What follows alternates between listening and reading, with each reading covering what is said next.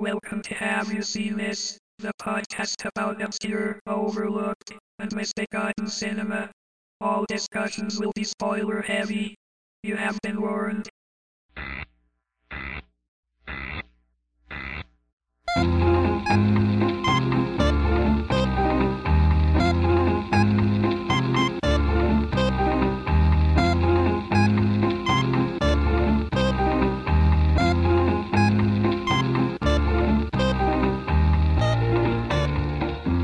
Welcome to Have You Seen This? I'm Jennifer Albright.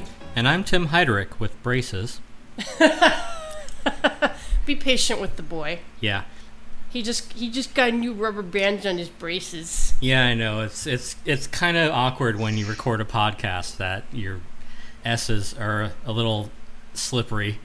We'll try not to force you into too many sibilants. Right. But there are worse things than braces. I'll say. Watch out for snakes. Yeah. We have a special guest today. It's Kathor Jensen, writer and culture expert. Everyone's an expert these days. So, what are we talking about today, Thor? We're talking about the 2010 computer-animated film adaptation of the video game series Wonder Boy, which you have never heard of because it was never officially released.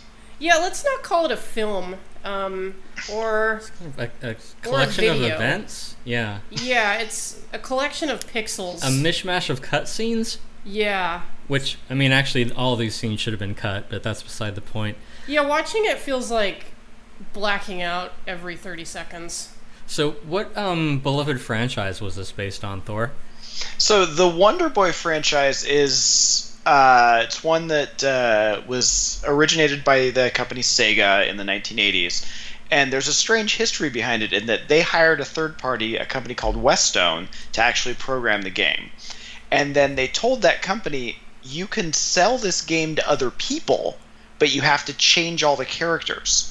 So Westone took all of the Wonder Boy games they made from Sega, and then they would sell them to other companies to put their own characters in. Like in Brazil, all of the Wonder Boy games are reskinned with this famous Brazilian comic book character named Monica in the lead role. Okay, So it's... Monica from Friends. Yes, she's really popular there, yeah. She got the first Brazilian, I don't know. Well, yeah, I'm aware that that's a thing that kind of happens in video games, and that like they'll have like a game, but it isn't like branded to anything, and then they'll be like, oh, I got this like car racing game. Be like, okay, well, put a DuckTales license on that. Now it's a DuckTales racing game or whatever. So it seems like they're just trying to get the most bang for their coding buck by reskinning this every time with a new license every time. The interesting thing is that my impression is that Wonder Boy wasn't even that popular a franchise. I mean, it lasted a few years, but, it's not something that immediately springs to mind. But... Well, I heard of it last week when you pitched the episode idea, so... So, how did we get from Wonder Boy the game to Wonder Boy the misbegotten pile of pixels? So that's the interesting thing about Wonder Boy is it's a Sega game, and Sega was always second place here in the United States. But in Europe and Brazil, Sega won.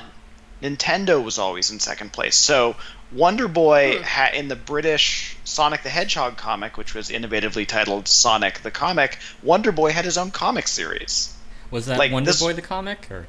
No, it was within the pages of Sonic the Comic. You also got Wonder Boy the comic. So these characters actually do have relevance, and the producer of Wonder Boy the motion picture is a man named Robin Morningstar, which I doubt is his birth name, but if it is, spectacular.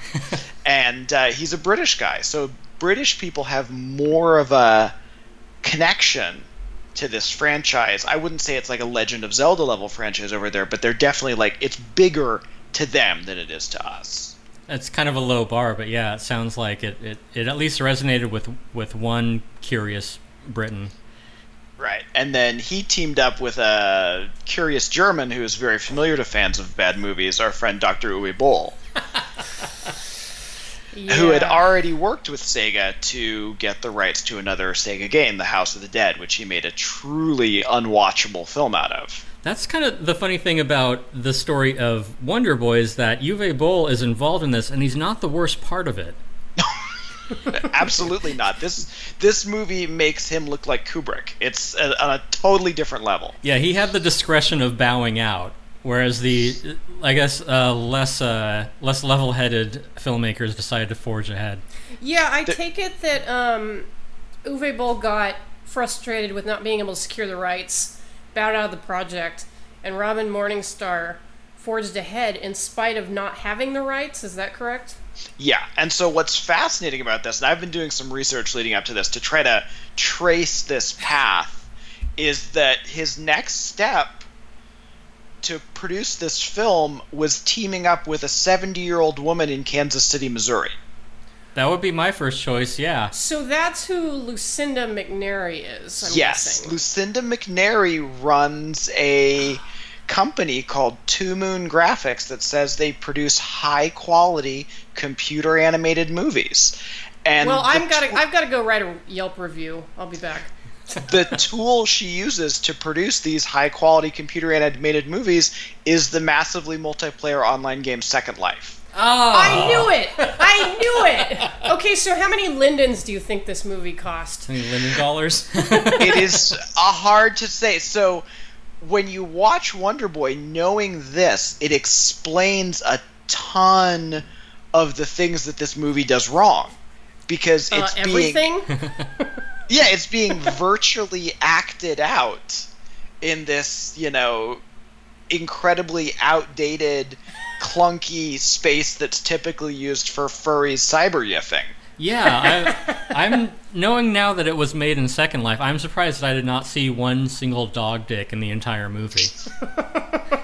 One could argue that actually the temple that the movie starts in looks like it's composed out of panoply of dog dicks, so maybe that's where they hid them. That's true. There was one very seductive shot of a horse's ass, so maybe that was just, I don't know, lucky coincidence. The magnificent slow motion horses. Yeah. Well, so Second Life, I think that its heyday is somewhat past. It still exists, though, correct? Oh yeah, people still use it. Nazis hang out there, and furries hang out there, and weird virtual biker gangs hang out there. They're super great. Yeah. Wow, it sounds as good as Twitter. As long as they're perverts, there will always be Second Life. Oh yeah, and it's a great. Well, I mean, Second Life is beautiful because it was such a late 90s, early 2000s version of what people thought like the ideal online experience would be. It's just like real life, only you can make your dick as big as you want.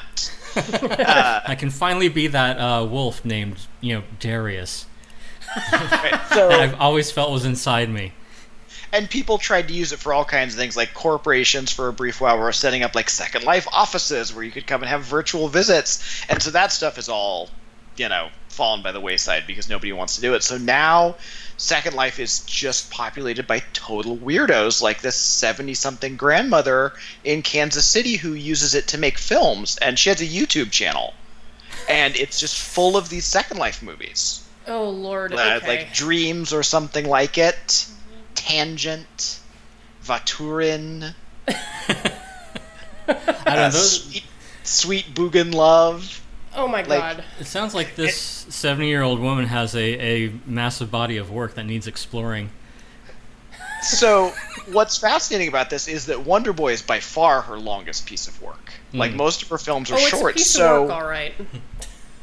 What must have happened here is that Robin Morningstar wanted to get this film produced. He'd written it, he was excited about it, he was, had that childhood affection for the character, so he somehow, through some wonderful Yelp stroke of luck, hooked up with this grandmother in Kansas City who could make this movie for him. Yeah, and we should mention that the crew on this movie, such as it is entirely either Robin Morningstar or Lucinda McNary. I mean, I think she's credited as editor, cinematographer. Whoever isn't a director is a producer, and whoever isn't like an animation director is an editor, and on and on. Yeah, like she did the sound effects. She did the special effects. I'm making giant air quotes here. Sound effects, meaning she Googled scream.wav. The sound effects are one of my favorite parts about this movie. I think when there's people screaming and it's obviously from a football game and you can hear the referee's whistle in the background. Yeah, that's what, because there was a point when I said, why are they at an NFL game? And there's one part where a baby is crying, and I swear it loops like 15 times in a row, and it's just gorgeous. Yeah, there's a really like long kind of dolly in shot. I guess you're supposed to be sympathetic about like the woman and her child being carted off or something, but it's just like this shot is taking forever to finish. Yeah, it really needs to be said. At least the baby wasn't dancing anyway. Yeah. Good, Chuck. I'm surprised that we didn't see like a rotating email GIF in the middle of it. But well, I think the closest thing the game has to the rotating email GIF is the Mecha Dragon at the end with its display, its head-mounted triangular display of binary numbers. Which, for me, I think that's the point where this became one of my favorite movies of all time. Now, I'm not familiar with Wonder Boys. Like the silver dragon with like the Devo hat triangle thing, is that canon or that is canon? There is a Mecha Dragon in the game, and so that's the crazy thing about this movie is that the Wonder Boy games are not plot heavy per se. You move to the right and hit things with a sword. That sounds like a cartridge platformer. Yeah, platformer. And every once in a while, you can spend money on a better sword if you so desire. So the fact that they the narrative that you have here with Wonder Boy falling into the magical falling into the magical immortality water and all that is not anywhere reflected in the game. So it's fascinating to me that the only things that are sort of from the game world are the last like 10 or 15 minutes. They seem to have... sorry, go ahead. No, it's okay. No, they seem to have lifted a bunch of stuff from Legend of Zelda because there's an ocarina at one point.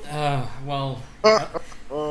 At least it didn't play the forest theme or anything. Yeah, I was waiting for him to call Epona. But, I love that sequence, too, because a lesser director would have had her play the musical instrument, which looks more like a vape pipe than ocarina to me. And then the music would have played and the door would have opened, but, Lucinda Lucinda McNary actually shows the musical notes visually coming out of the vape ocarina and entering the mouth of the lion head on the door before it opens. I remember Tim pointing out, gee, I wish there were a way to indicate in a film that music is playing. Yeah, it's just beyond me. Like, you obviously have to show it visually, or else no one will understand that there's a song playing.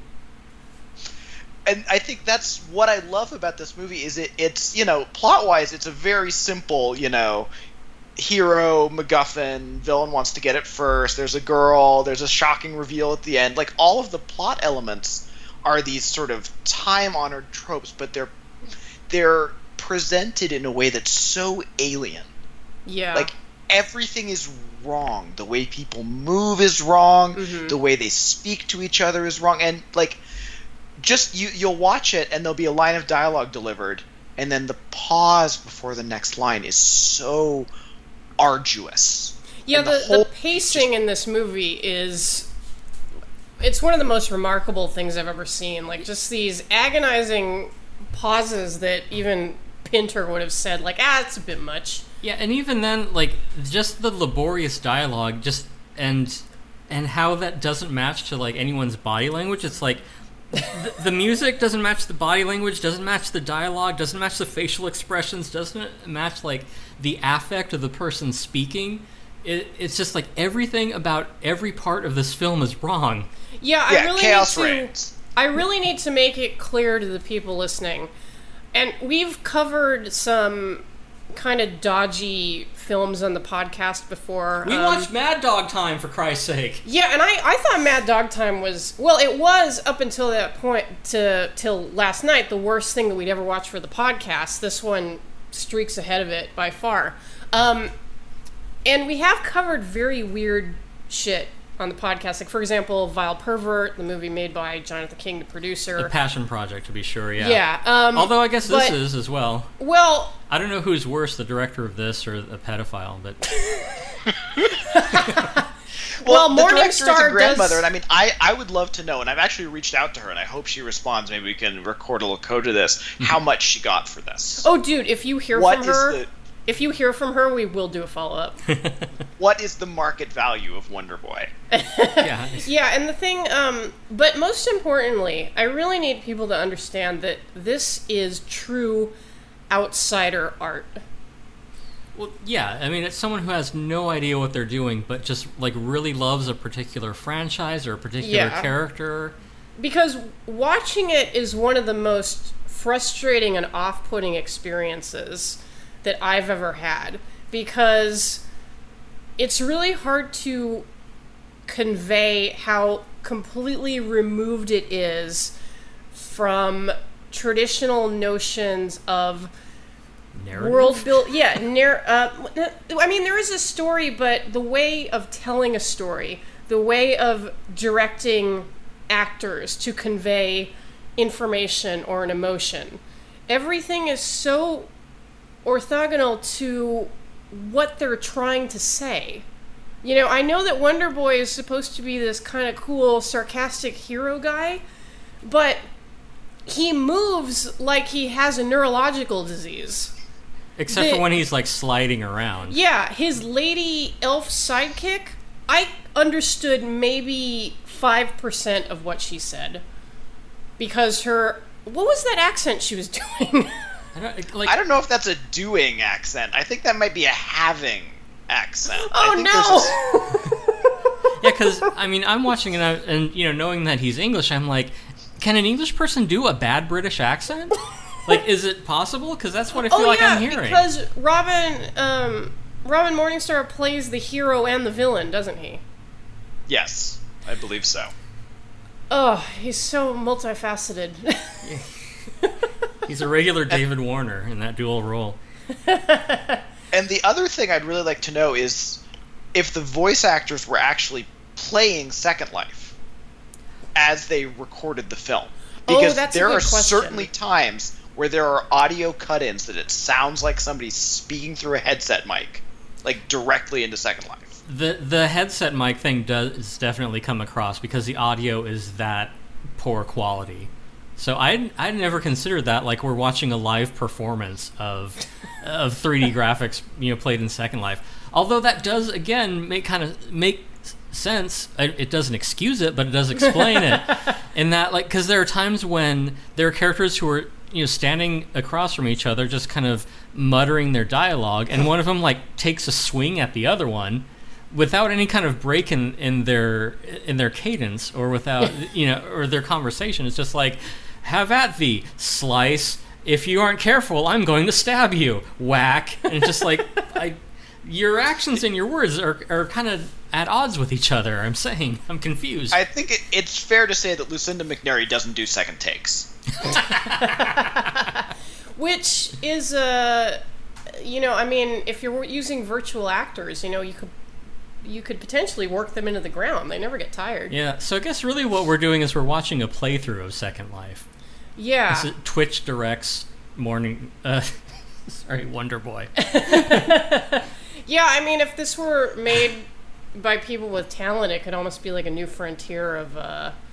Is it a frontier worth exploring, though? That's maybe the real question. Like live manipulation of digital characters, but here it's complete ass. So. Yeah, it's clipping the movie. It's like just times that people have like moved through each other and through tree trunks. Oh, it's spectacular. Yeah. So one of the things I love about making this in Second Life is, here's a little bit of Second Life geekery for you, is that when you purchase an object in Second Life, it has animations attached to it, so your person can use that object, whether it's a dildo or a Walkman or whatever. Or a dildo or a butt plug. You can tell that the villain of this movie, the hatchet that he purchased, that he uses as his main weapon, has a single animation attached to it.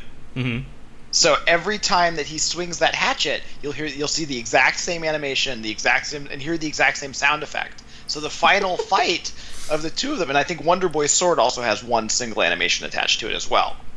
So the combat in this movie, especially the climactic battle between the two of them, is literally them doing the same motion at each other over and over again, and then occasionally one of them will face the wrong direction and do it in the wrong direction. So that's why that is because these characters aren't like 3D models that are rigged to be like freely moved around. They have preset animations that are dependent on the objects they're holding. It would take me an entire Second Life to wrap my head around how someone thought this was a good idea. Well, I guess if it's the only tool that you really know how to use. I guess. I mean, well... And, I mean, let's be real, like, 3D modeling software is, like, expensive. Yeah, I thought it was just someone who was lazy and didn't know what they were doing, but it's like not even editing your film. It's just like shooting whatever's in the camera. Yeah. And like showing it's that, like like, hey, here we go. It's literal like in-camera editing. Yeah. Yeah, I mean, I think that it's highly possible that this was clipped together out of scenes that she recorded, certainly, because we change location on occasion, and, so we... And what beautiful locations as well. Yeah, as Tim pointed out, even in the virtual world, they have cheap sets. Yeah, the giant Dong Cathedral. Like, there's that ladder that they kind of slide down, I guess, because they don't really climb. I think my favorite set piece, though, has to be the minecart sword fight, where the minecart, they turn 90 degrees instantaneously to stay on the track. That was, for me, I could watch that forever. You could loop that for me, and I would eat it up. Step aside light cycles from Tron.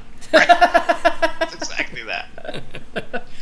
Yeah, and one of the limitations of Second Life is, obviously because, it's just meant to be a game where people interact, you can't really finely manipulate any aspects of the characters. Like, Yeah, like you're saying, like, some objects only have one animation with them, and when characters are interacting, they aren't interacting with any nuance. Like, there's that girl who, when she's upset, she's like, paws at her head like she's got a bee in her bonnet. Yeah, she does like a curly thing. Yeah, like, and it explains why there are certain... Well, I mean, I actually don't know how they did it, because I don't know Second Life, but there are these moments where the characters actually turn their heads, but it looks like they're doing this weird slow burn. Yes. It's so off-putting. It's sort of like Jack Benny. Yeah. Like, are you getting a load of this? When you think about it, to trigger any of those emotes or motions or facial expressions, they have to enter a command on their keyboard. So they're typing frown, and then the frown happens. So that's why there's the sort of pacing of all these moments. Like, there's a couple like beautiful close-up scenes of Wonder Boy's face where he runs through like two emotions, and it takes like 30 to 45 seconds for the whole thing to happen. Okay, because they have to... Yeah, not knowing that about Second Life was what had me so baffled about all this, because I didn't realize that it was basically, lag that was ruining my cinematic experience. That's exactly what it is. And that's why the conversations are so weirdly awkward. And that's why I think that the voice actors were in there doing it with them, because how else can you explain the glacial pauses in between lines of dialogue? And two, like, I feel like not only are the tools ill-suited for their purpose, but also, like, looking at the credits on the end, I mean, this is a different problem, but it's possible that they're perhaps stretched too thin in their sort of artistic efforts, in that you can't type and act and move and emote and on and on and on. Well, and it sort of begs the question, like, did they even realize that they could edit? I mean, you don't have to let a protracted Second Life scene play out as is. You could potentially cut it to make it move a little more. But then I guess you wouldn't have a movie that's an hour and a half long, which is feature length. So you might as well just leave it all in. Right. Yeah, this is kind of the virtual version of shooting in the master. Yeah. Yeah. They don't bother to like shoot coverage or anything. It's just like, just shoot it how it is. Yeah, because how would you get a camera angle that you wanted in Second Life? I mean, go ahead. What's happening, in my opinion, is Lucinda McNary is the camera. Okay. Her Second Life avatar is the camera. Amazing. And that explains why Because, we've all had that experience playing a game with a camera. You're like, oh, fuck, like, I'm turned around. I'm not looking where I want to be. Yeah. And then you have to get, like, situated so you're actually looking at what you want to look at. Yeah, like that cloud level in Mario 64. Like, imagine if you were making, like, a live-action movie and you just took your cameraman and periodically, like, spun him around in a circle and then gave him a shove and said, like, okay, now film. Yeah, I'm the star of the scene and I'm also directing the camera. Oh, God. Yeah, so that's kind of how it comes across. There's some wildly unpleasant whip pans in this movie. Yeah. Where it's just like, you guys like, oh, fuck, I gotta see this! And some head turns that are at that same velocity, too. Mm-hmm. Where it's just like, what? Yeah, there's no, there's really no middle ground for any pacing of any action or anything. It's either like blindingly fast or horses gallop in slow motion. Yeah, and not only synchronized to each other, also. Yeah, yeah, those are some well-trained troops on the baddies' side, because they all walk in lockstep. They've drilled I think my for favorite hours. thing about that is if you watch the scene in the mayor's office, or the mayor's like meeting at the town, there are people sitting in the crowd, and they're all making the same hand gestures together as they listen to the speech. It's beautiful. And they're all like that same kind of like rah rah let's go kind of gesture too. That I see that's the only gesture anyone seems to make throughout the movie. Yeah, and it's like a gesture you'd see in like a 40s movie about kids going, let's put on a show. Yeah. And in a way, that's moxie. what's happening here. And to be fair, Lucinda McNary is 70, so this is her frame of reference. Yeah. This is all coming together. And the funny thing is that seeing those three characters, because there's one on the front, and then in that same scene in like the town hall, there's one in the front and there's two in the back. So as they're making all the gestures together, I kind of imagine that the two in the back are like, yeah, here's you. You're dumb this guy looks. Hey guys, let's go. Amazing. Yeah. Yeah, there's a credit at the end which says it was made with iClone 4. Do you know what that is? Is that a virus or the only explanation? iClone. So I'm looking here. It looks like iClone 4 is an animation program, but made by Reallusion.com. I have no idea what this is. Because I thought that maybe either they were using like a really just like basement level simple animation tool, or now that you mentioned like it's like pretty much Second Life, like iClone is some kind of weird like cheapy editing software or something, but it doesn't seem like there's any editing either, so I don't know, unless it's just like the kind of thing where you just drop clips in a timeline. Oh, so iClone people use to create stuff. Okay, so it looks like iClone works with Second Life to like do facial fitting, character motion editor. So maybe I think that there's crossover between the two.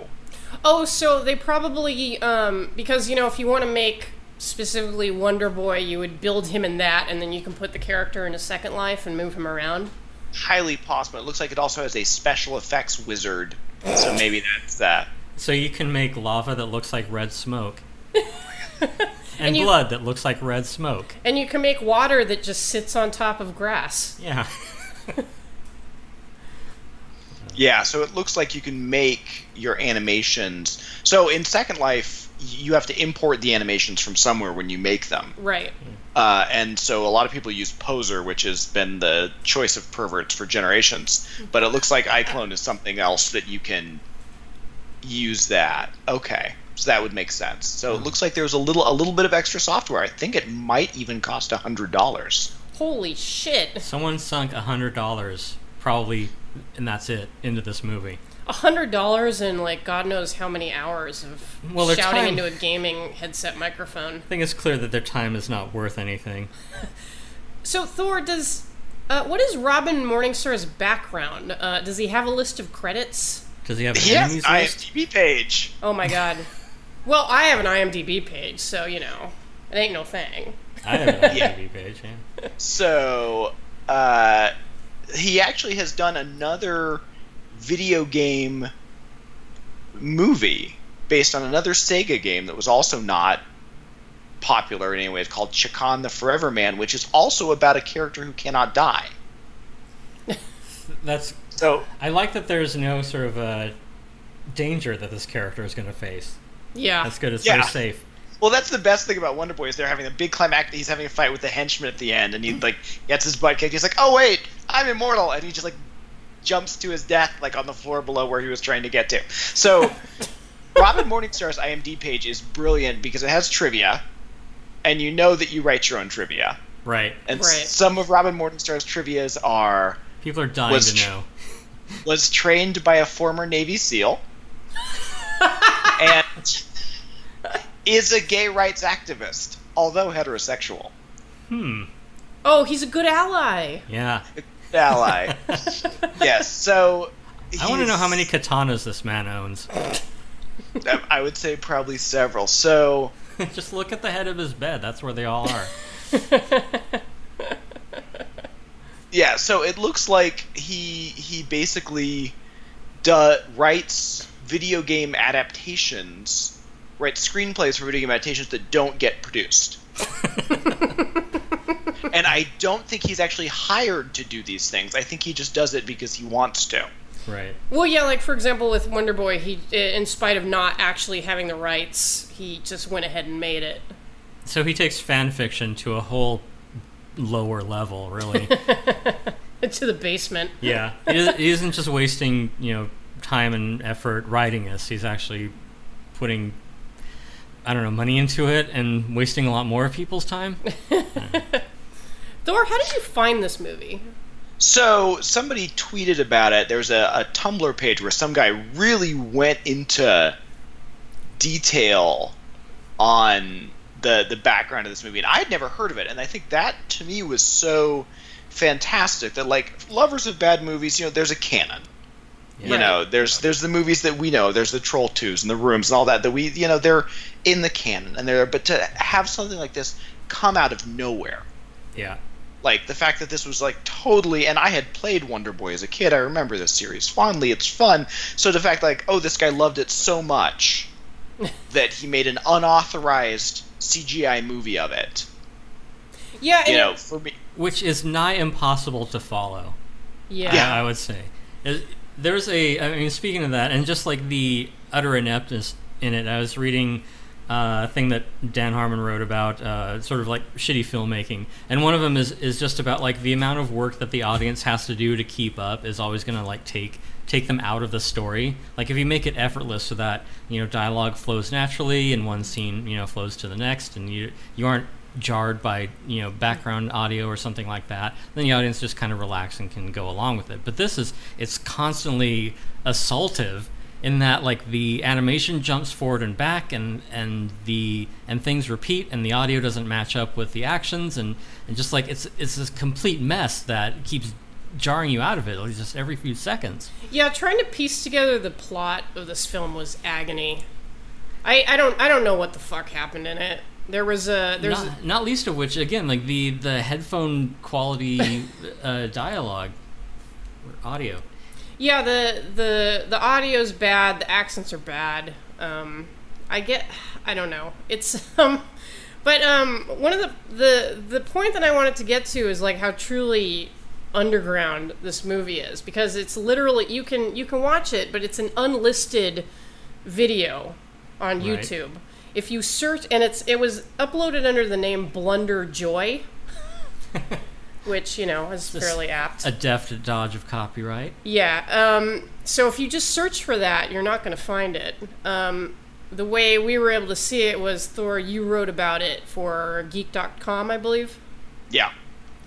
Yeah, and if you go to Geek.com and read Thor's article on Wonder Boy, there is a link to the film. Don't be like me, get baked or drunk or something before you watch it. Yeah, don't watch this stone cold sober. You'll regret it. Oh my gosh, I just visited the article and I see a comment on the article. Oh, that says... I did see this. Is this from, what's his name? Franco Leone? I think it might be from Franco Leone. It says, "This, my friend, is not the finished version. but an unauthorized put-together of snippets and rushes to make a complete film. Do your research and get your facts right. Yeah. Well, let's see the final work then. Yeah, you couldn't work from this to make a final project. You'd have to scrap this and make a real animatic. But tell us who Franco Leone is. I don't know that much about him, and that's his only comment ever posted anywhere. Oh my God! You made him mad enough that he had to comment online for the first time ever. Yeah, so I'm gonna guess it's Franco Leone. So Furanco is a sort of fake Japanese, is what you call the Romanji version of the name Frank. Mm-hmm. Right. So Franco! it's possible that we're dealing with a weeb here. There's a possibility, yes. Yeah. But this so it's hard to say exactly who this person is. Well, this was something that The question too is, like, if he's seen the final version, like, bestow it upon us. Well, this was something that I noticed when I was researching, because the name Franco Leone came up, and I might have to trim a little bit while I dig this up, because there's an interview with Robin Morningstar that I think was published in a game magazine, and I think he mentions Franco Leone in it. But let me dig it up really quick. It is kind of... I found it. Okay. I don't know what... Okay, this was from a magazine called Retro Gamer. And for some reason, they interviewed Robin Morningstar because he's such a big wheel. I'm like, okay, fine. Maybe they had to fill some page space. Yeah, they had one ad pulled out, and they're like, all right, run the Morningstar interview, I guess. And the question is, how have the fans responded to the script?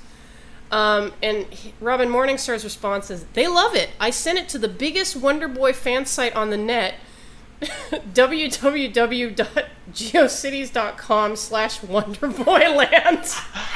Oh my! And the webmaster, Franco Leone, had a few issues with some of the names I'd made up and tossed a few geek moments my way, but other than that, it went down well. I named a character Franco in his honor. Wow!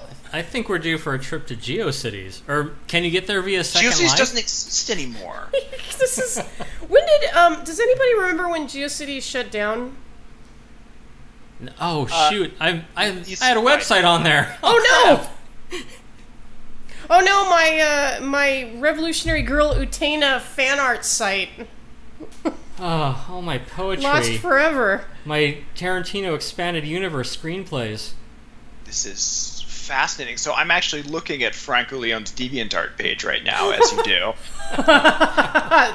Spill. And there's lots of Wonder Boy. There's a Mecha Dragon. Ooh, there's a comic. Mm-hmm. So you can actually, if you go to foxman07.deviantart.com, you'll be able to see lots of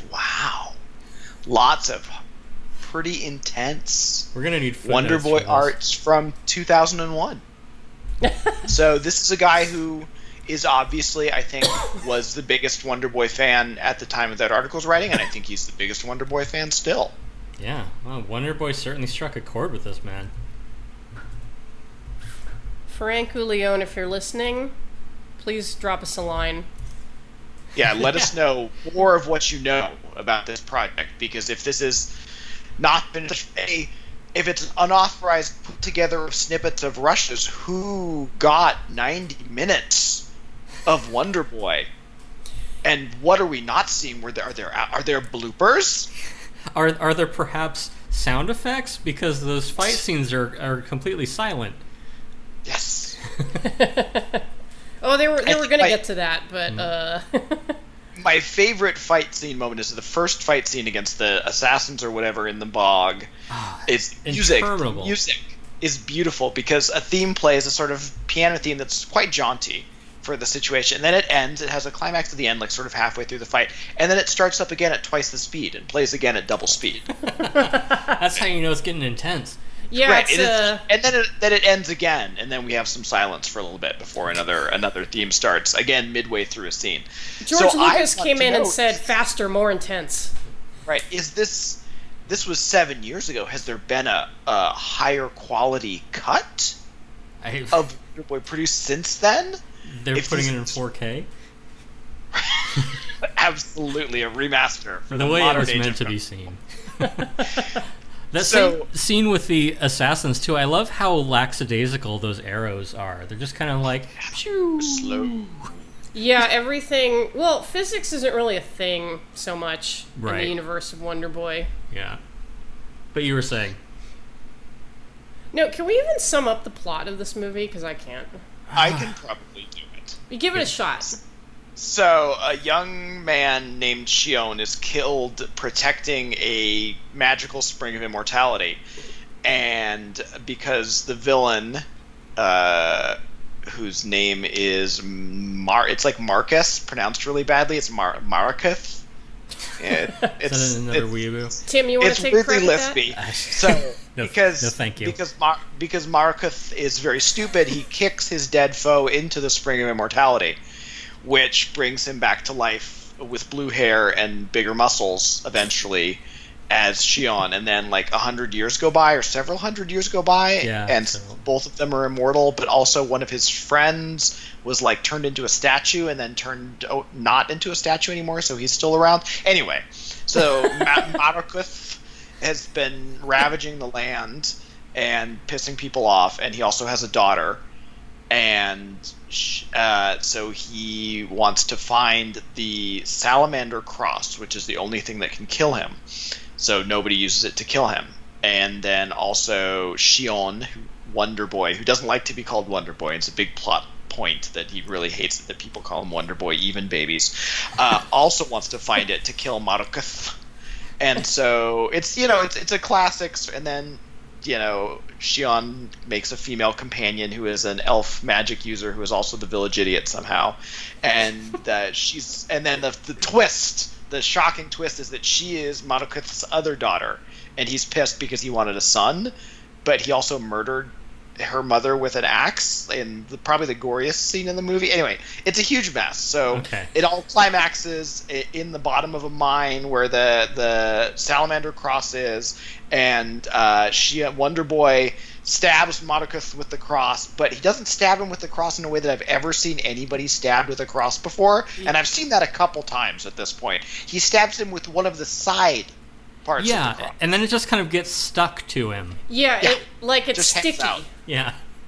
Like it's covered in, like they're both covered in Velcro or something. Yeah, it's kind of a marshmallow cream cross. I love Yeah. when, shoot, what's the name of, Marcus, the other daughter, the elf girl who's, stupid or something?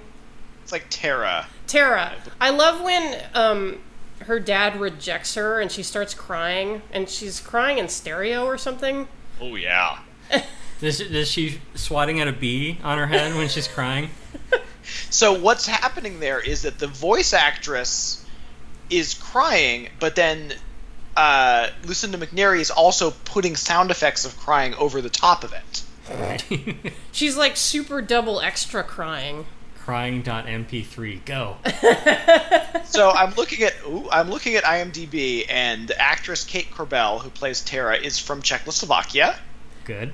Yeah. So that would make sense, and she's actually had a reasonable career as in a number of films. She's done okay. She has an official website. I assume in her native language, though.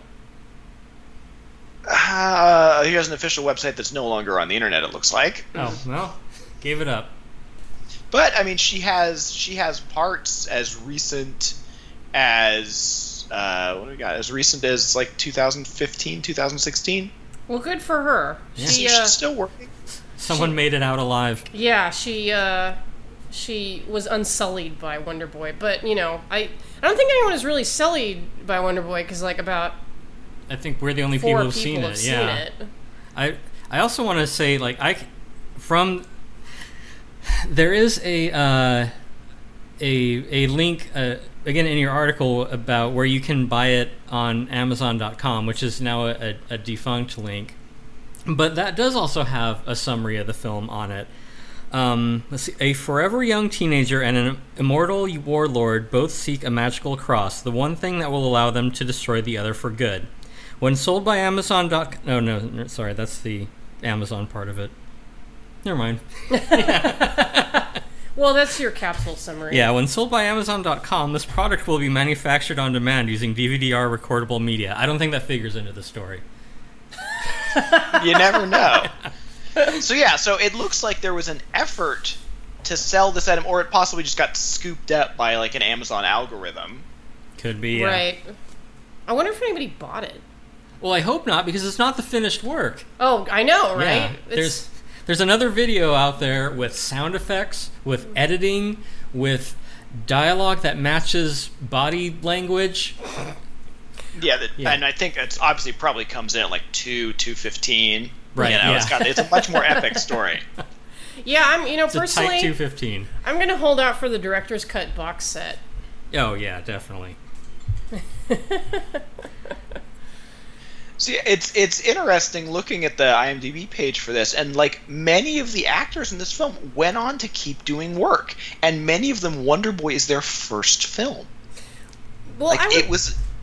Sorry, go ahead. It was a way to get into the industry for some people, I think. Well, I assume that the thing about working on any project is that you make connections and friendships, and then you can later use those to work on further projects. So maybe these people were actually able to network as a result of it. Yeah, you got to start somewhere.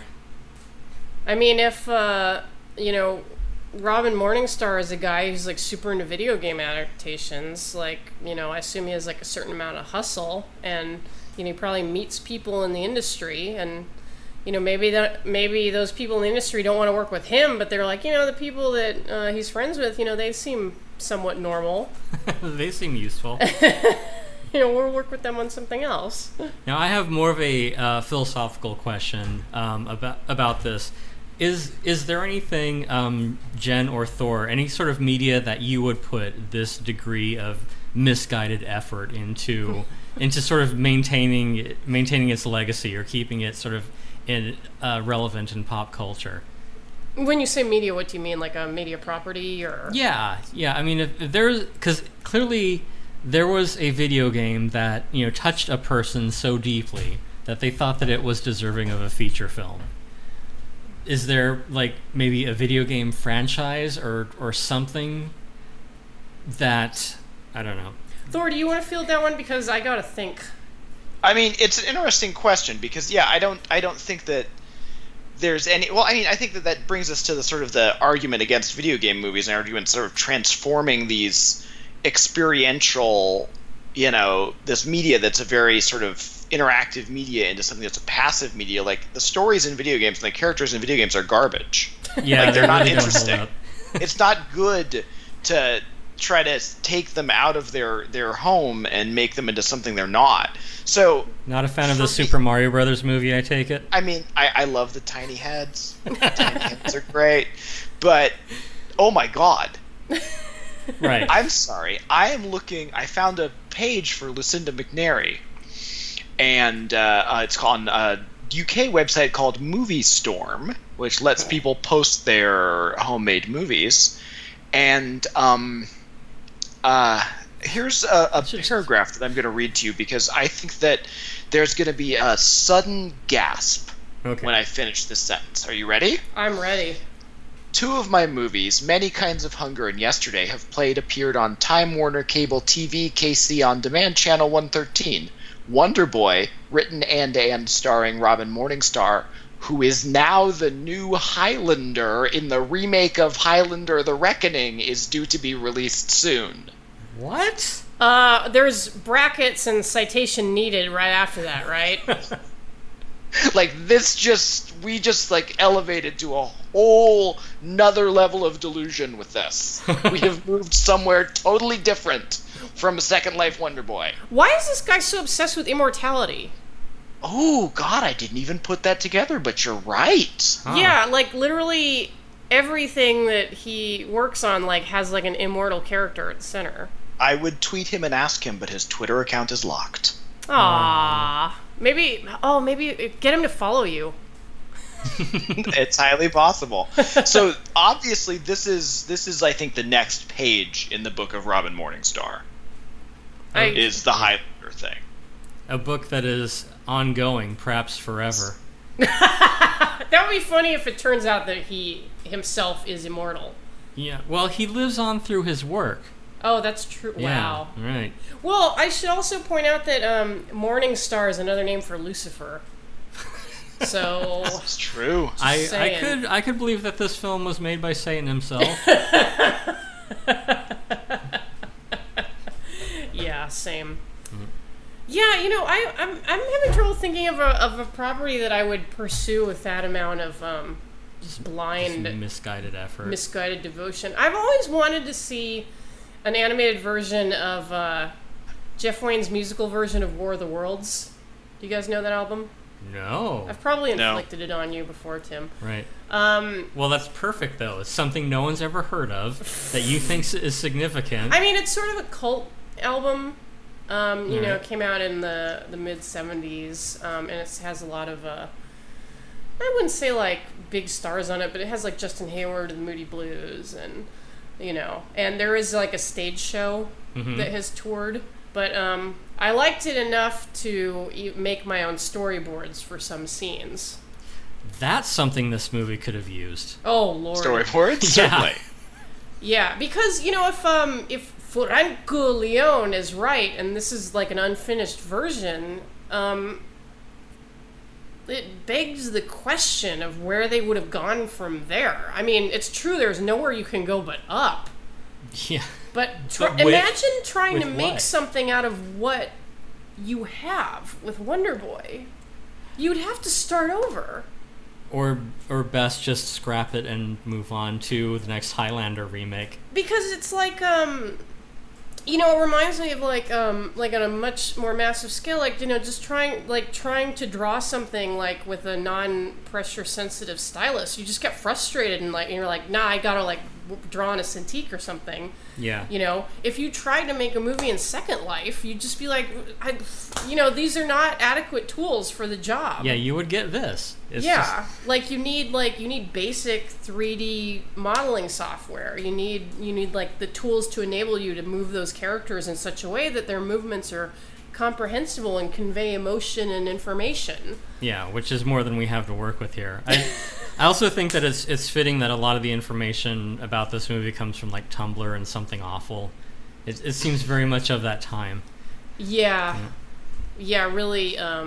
Again, like true outsider filmmaking. Yeah, I wasn't able to see what was on Something Awful. I don't know, Jen. Do you still have your account? Were you able to get in? No, someone. I think someone grabbed a comment from Something Awful and like uploaded it to Dropbox. Yeah, that was just more interpersonal drama. Yeah. Thor, did you follow any of that? I don't have a Something Awful account and never have. No. Right. Yeah, I wasted a lot of time on the essay forums back in the day. Precious memories. We won't speak of it. It's all right. We all have our things. So I actually do have an answer to the question posed after thinking about it for a bit. Do tell. I would really love to see a film adaptation of Polish writer Witold Gombrowicz's 1939 novel Possessed, which is, at its heart, it's a sort of parody of Gothic horror where the only manifestation of anything supernatural is a napkin moving on a bedpost. And it drives the residents of this sort of, you know, classic Gothic mansion haunted castle into an absolute abject frenzy. It makes them insane. And the whole thrust of the narrative is about how these people wrestle with this thing that is incredibly insignificant and minor. And I would love to see, I mean, it's a beautiful novel. He wrote it under a pseudonym and never took credit with it. It was only sort of unearthed after his death. And it's this brilliant, super forgotten book that's totally nuts and incredibly funny and incredibly also terrifying and weird. And I would love to see some actual genius rediscover this, or maybe it's me. Maybe I'm that genius. Yeah, and make something modern and beautiful about it. Let's all sign up for Second Life accounts. Here we go. And we'll adapt it. I mean, obviously, hey, you don't even have to get the rights. Yeah, Just look at Robin Morningstar. He don't give a fuck. Yeah, is Luis Buñuel working? Like, maybe he could direct it. Reanimated Luis Buñuel. Tim, how would you answer the question you posed? Bring back Eek the Cat.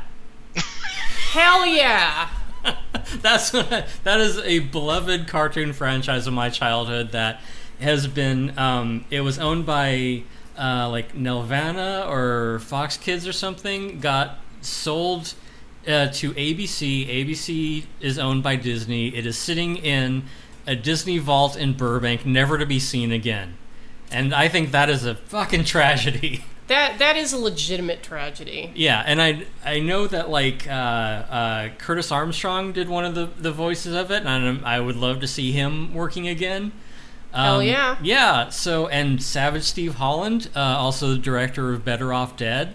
I think that he has a great sense of humor that I would love to see more of. So, yeah, it's not, it's nothing amazing or highbrow, but I think that it was a great cartoon that we need to see more of. No, that's a good ass answer, because that show is pretty funny. It is great. Yeah, if anybody works in the vaults... Yeah, sneak me out a copy. I'll buy the license. I don't care. Yeah, hell to the yeah. Like, Tim, when you make your pile with a Silicon Valley app or something. Oh yeah. Like you can buy the rights to Eek the Cat. Yeah, I'll trade it all in. Just for Eek the Cat. So I can watch Quadrupedia again. I could actually see you pursuing the rights to Eek the Cat with a Robin Morningstar like singular focus. Yeah, and hopefully it'll turn out a little better. Hopefully. Well. Yeah. Oh Lord. Is there anything else that we want to say about Wonder Boy the movie? Don't ever watch it. You know what? The good thing about YouTube is you can watch movies at twice the speed, that's how I did my second watch. I watched it the first time when I put the article together at normal speed, sort of taking breaks fairly regularly for self-care. Yeah. But when I went to watch it again in preparation for this podcast, I watched it at twice the speed, and it's still arduous, but it's only 45 minutes. Yeah, hey, and we all gotta go sometime, so what's 45 minutes of your life? That's hilarious that even double speed doesn't fix the pacing problems. It's because it's just such nonsense, like start to finish. You can't follow it. Yeah, it just doesn't work. Right. Yeah, I really need you guys to understand, for my own sanity, how disorienting watching Wonder Boy is. If you want to experience it for yourself, again, you can get the link off of Thor's article on geek.com. We'll link to it. Don't operate heavy machinery for a few days afterward. We got to find a link to that GeoCities website. Get on archive.org. We'll call up our friends at Yahoo. Yeah. So, Thor, is there anything that you want to sum up with? I'm glad you could come on this journey with me into the world of Wonder Boy. And, hopefully if Robin Morningstar... Actually, there's one thing I want to sum up with, and it's just I just was looking into this Highlander thing a little bit more, and it looks like on October 6, 2010, Robin Morningstar posted to the official Highlander Facebook page. And he wrote, "Hi, I am being pursued by a Highlander mob, about the size of the one that drove Connor from his village. Have had to try to lay low on Facebook and every other two-way web street accordingly. I see I'm a subject of discussion on the community forums. Hello, everyone." There are no responses. Man, Highlander isn't real. Sorry to tell you this. I love that he went to the official Facebook page to try to shit stir and no one took the bait. I for one can't wait for Wonder Boy 2, Wonder Boy in Demon World. Wonder Boy 2, The Quickening. that might also actually be a better movie than Highlander 2. That's true. Mm. Yeah, Highlander 2 is not good. Anyway, Wonder Boy. Catch Good it. night, Wonder Boy.